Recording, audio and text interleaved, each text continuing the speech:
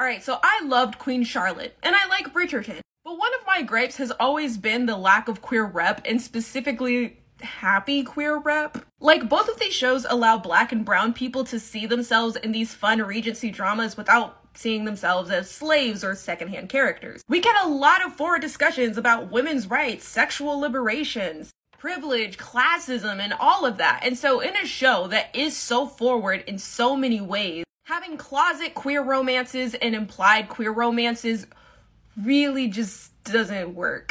Like, why can't Brimsley and Reynolds be together? Why is it that in this world where we can have all kinds of representation, queer people still have a kind of forbidden romance?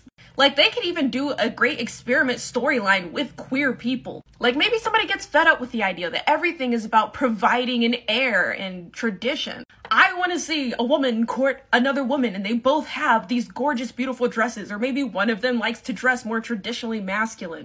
In this show that's so forward-thinking, so positive, and has all of these important conversations, I want queer people to be among that. I want a world where Brimsley and Reynolds can be just as happy and tragic and open as any of the other couples. In the meantime, if any of you have any period dramas that do have that kind of positive outward rep, I would love to hear about it.